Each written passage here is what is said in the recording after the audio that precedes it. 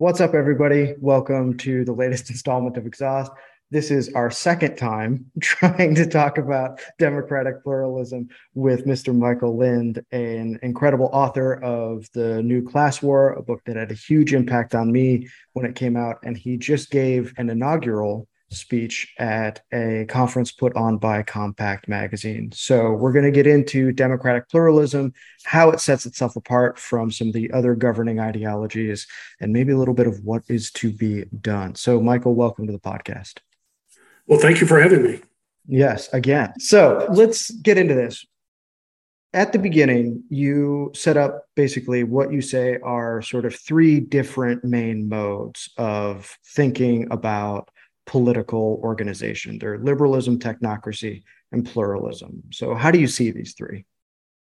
Well, liberalism, which would be called libertarianism or classical liberalism in the US, views society as an aggregate of individuals who are or should be united only by free voluntary contracts. What I call a technocracy envisions societies divided between a mass and an enlightened elite, which should govern it on behalf of the public interest or the national interest or the vanguard of proletarian workers, or it could come in religious theocratic forms, but the idea is that you have an administrative elite which is informed by its superior wisdom and knowledge, should govern and be insulated from mass opinion. And the third category of public philosophies, and these are broad categories, I call pluralism after the European political science definition of pluralism to mean the idea that society is a community of communities. This was a view among communitarians and conservatives and among some guild socialists in the 19th and the 20th centuries. They've always opposed liberalism for having too atomizing a view of society, and they've been suspicious of concentrated elite power and what nowadays is called the administrative state. So the pluralist ideal, as I mentioned, is a community of communities in which the territorial state, a term that is used in pluralist thought, reigns but does not rule outside of its core competencies, like foreign policy, war, policing, taxation, enforcing basic civil rights. In areas like the economy, you have some version or another of corporatism, which really means sectoralism. Doesn't mean corrupted by corporations. It means government brokered tried bringing together labor to negotiate in collective bargaining, and the results of their collective bargaining will have the force of law. It means a very respectful approach by the territorial state to transnational religious communities, to transnational or indigenous ethnic communities where they exist. So it was consciously viewed by pluralists as diverse as English Guild socialists, French solidarists like Émile Durkheim around the turn of the century, and Catholic and various Protestant thinkers as an alternative to the radical individualism of liberalism and the tendencies towards authoritarianism of technocracy, both in its Marxist and non-Marxist forms. So you bring up, this is something that I have some questions about, because you bring up the New Deal and sort of the truce that gets brokered between labor and business there as sort of this element of this like period of pluralism and the consensus it creates in American life. And one of the questions I had about that is, mostly I cover like the history of electricity in America and sort of that sort of industrial sector. So I was wondering, when it comes to the New Deal, and we take a look at men like David Lilienthal, who oversees the TVA, or Morris Cook, who runs the Rural Electrification Administration, these were guys who were both very committed to technocratic management as well, and even authored books on it. So, and in the New Class War, you bring up James Burnham, who seems to be at a certain point in his life, immediately post-Trotskyism, sort of critiquing what he sees the New Deal state as evolving into. Like, were there contradictions within the New Deal state that undermined its pluralism in the post-Cold War era, or how do you see that transition taking place? Well, you have to look at the New Deal coalition, which I view as essentially having three groups. One was the old Jacksonian coalition, which brought together two otherwise separate groups who just had common enemies, was the Southern and Midwestern agrarians and small town boosters. And they were united with the so-called white ethnic immigrant labor, European immigrant labor in the Northeastern industrial cities and their descendants. And they had been frozen out of basically U.S. economy, U.S. culture, U.S. politics during the period of Republican hegemony from the Civil War and Reconstruction all the way up until the New Deal. The South and West were resource colonies of the industrial Northeast and Midwest. In terms of culture, American history and culture was presented as that of New England, writ large, right? As Mayflower and Thanksgiving and all of this, it was dominated by New Englanders who were hostile to white Southerners, to Mormons, and to Catholics. And they were also quite anti-Semitic as well, purging the Ivy League universities of Jews with quotas. So you had these outsiders, and they were joined by another group of dissident Republican progressives. Initially, most of them were Republican. Like Rayburn, right? I think. And now the Republican progressives were overrepresented among the intelligentsia of the New Deal. So, for example, Stuart Chase, who coins the phrase "the New Deal" that FDR picked up, if you read his book, he's talking about Soviet-style planning, and it wasn't communist. You're not liquidating gulags, right? No concentration camps and gulags, but basically you would have these 4 or 5 year plans, and everything would be set from above, and that was a major tradition among the progressives. As I said, most of them with Republican, liberal, mugwump reformer roots in the Northeast. Ultimately, that tradition failed in the New Deal, and the Jacksonian elements, the immigrant Catholics in the North and the Southern and Western farmers prevailed. So let's look at electricity, right? So the big debate in the 1900s to the 1920s wasn't so much on the financing of rural electrification. We were taught the New Deal was all about the last mile problem. Well, that's fairly trivial. It was over whether individual plutocrats would own a third of the electric grid of the U.S. People like Samuel Insull, who was kind of the Bill Gates or Steve Jobs or Jeff Bezos of electricity, in much of the country. And so you had the progressives, capital P progressives, wanted either government ownership or public utility regulation, but often they were nationalists. They were sort of centralists. The system we ended up with, largely because of agrarian influence itself, was localism. It was breaking up what could have been giant national grids into locally owned grids, particularly in my part of the country. I'm in Austin, Texas. I get my electricity from the city of Austin itself. Mm-hmm. As an electric utility. Yeah, you guys have some of the biggest and most co-ops in the country because of that. Yeah, then you go west of Austin. It's the Lower Colorado River Authority, which was the biggest co-op outside of the Tennessee Valley Authority. And it's set up as a co-op. It's owned by farmers and ranchers to provide electricity from dams, which were built with federal state capitalist aid. But so it's kind of a third way between capitalism and statism. And if you look at the New Deal and labor relations, ultimately the unions prevailed over the rather paternalistic progressives. So Frances Perkins, who was FDR's first Secretary of Labor, first female Secretary of Labor, was very much a top-down progressive reformer. She famously said, "I would rather pass a law than organize a union." And she just thought the unions, they weren't terribly educated, and they didn't know what was best for them, and they could be corrupt, all of which was true in some ways.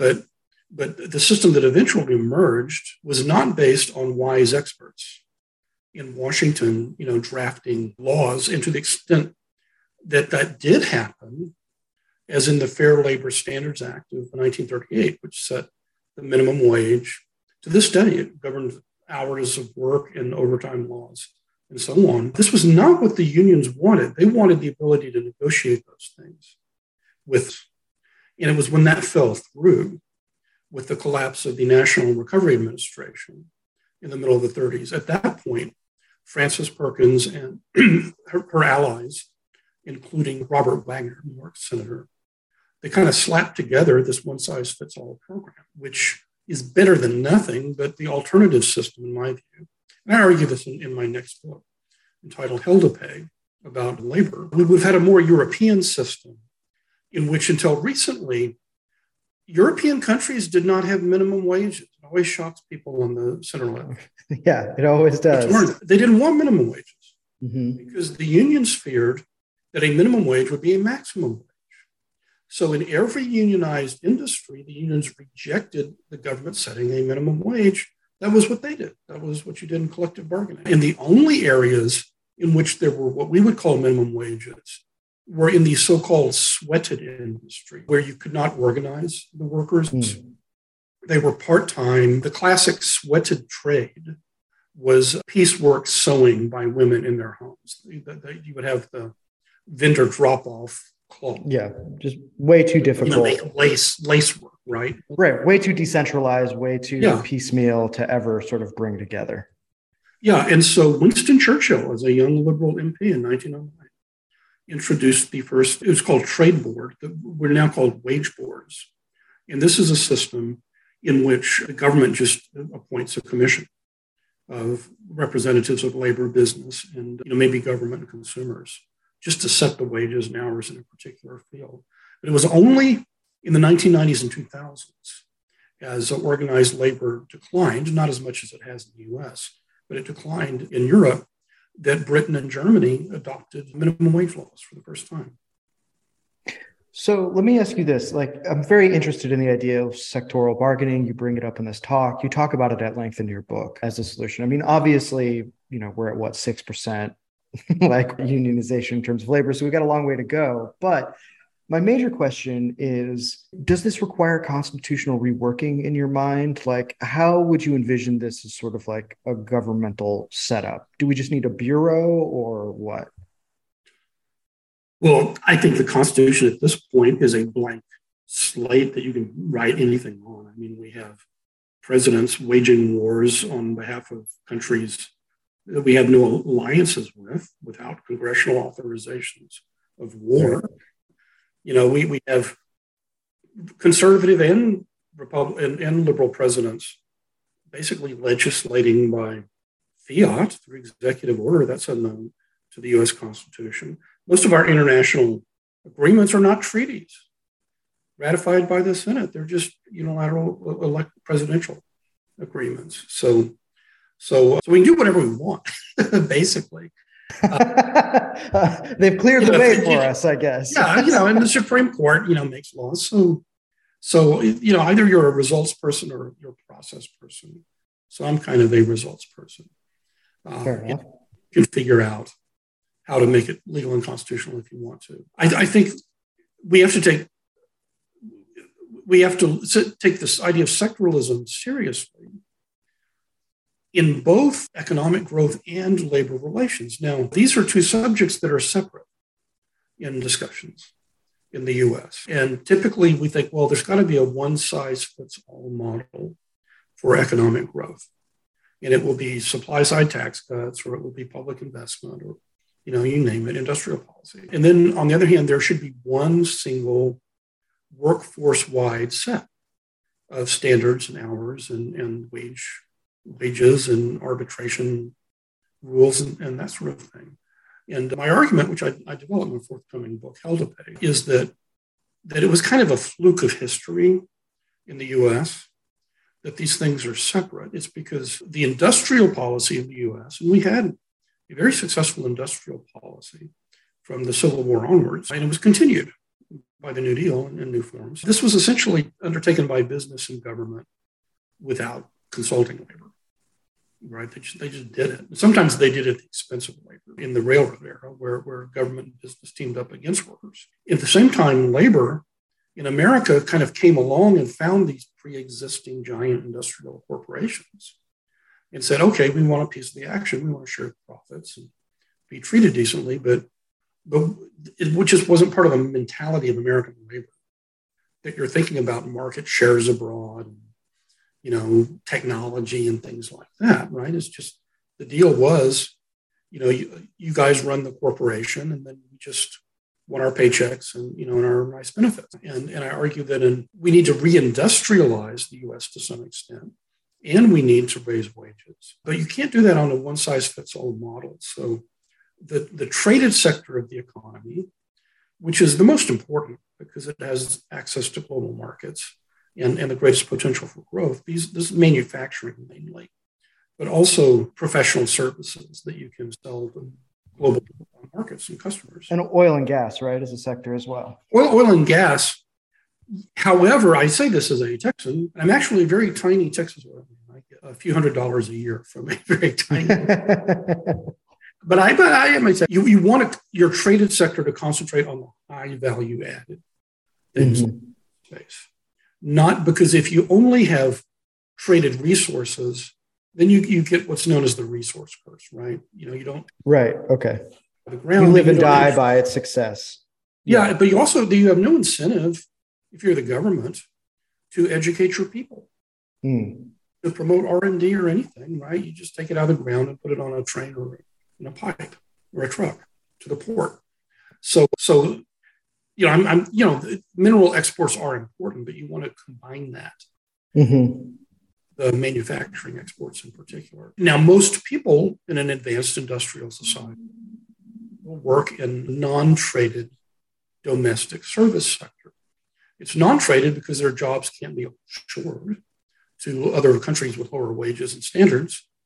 It's service because machines are doing most of the production and harvesting and mining and drilling, which is a good thing.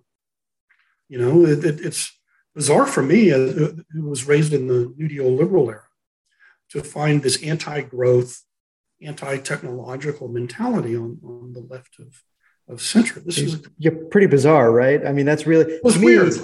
To me, like we've been saying this on the show a lot, is that all my life I heard about the long 60s. But what I've realized is that, especially when looking at this degrowth, like decentralized, Amory Lovins type stuff, which has restructured our electricity system eventually, that we live in the long 70s.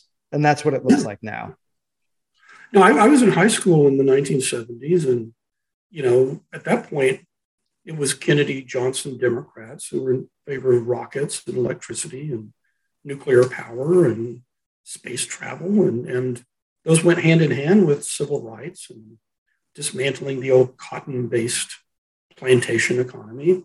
So together. And I went and saw Ralph Bakshi's Wizards. Have you ever heard of this? This was no a pseudo-Tolkien cartoon movie. It was an animated movie in the 1970s.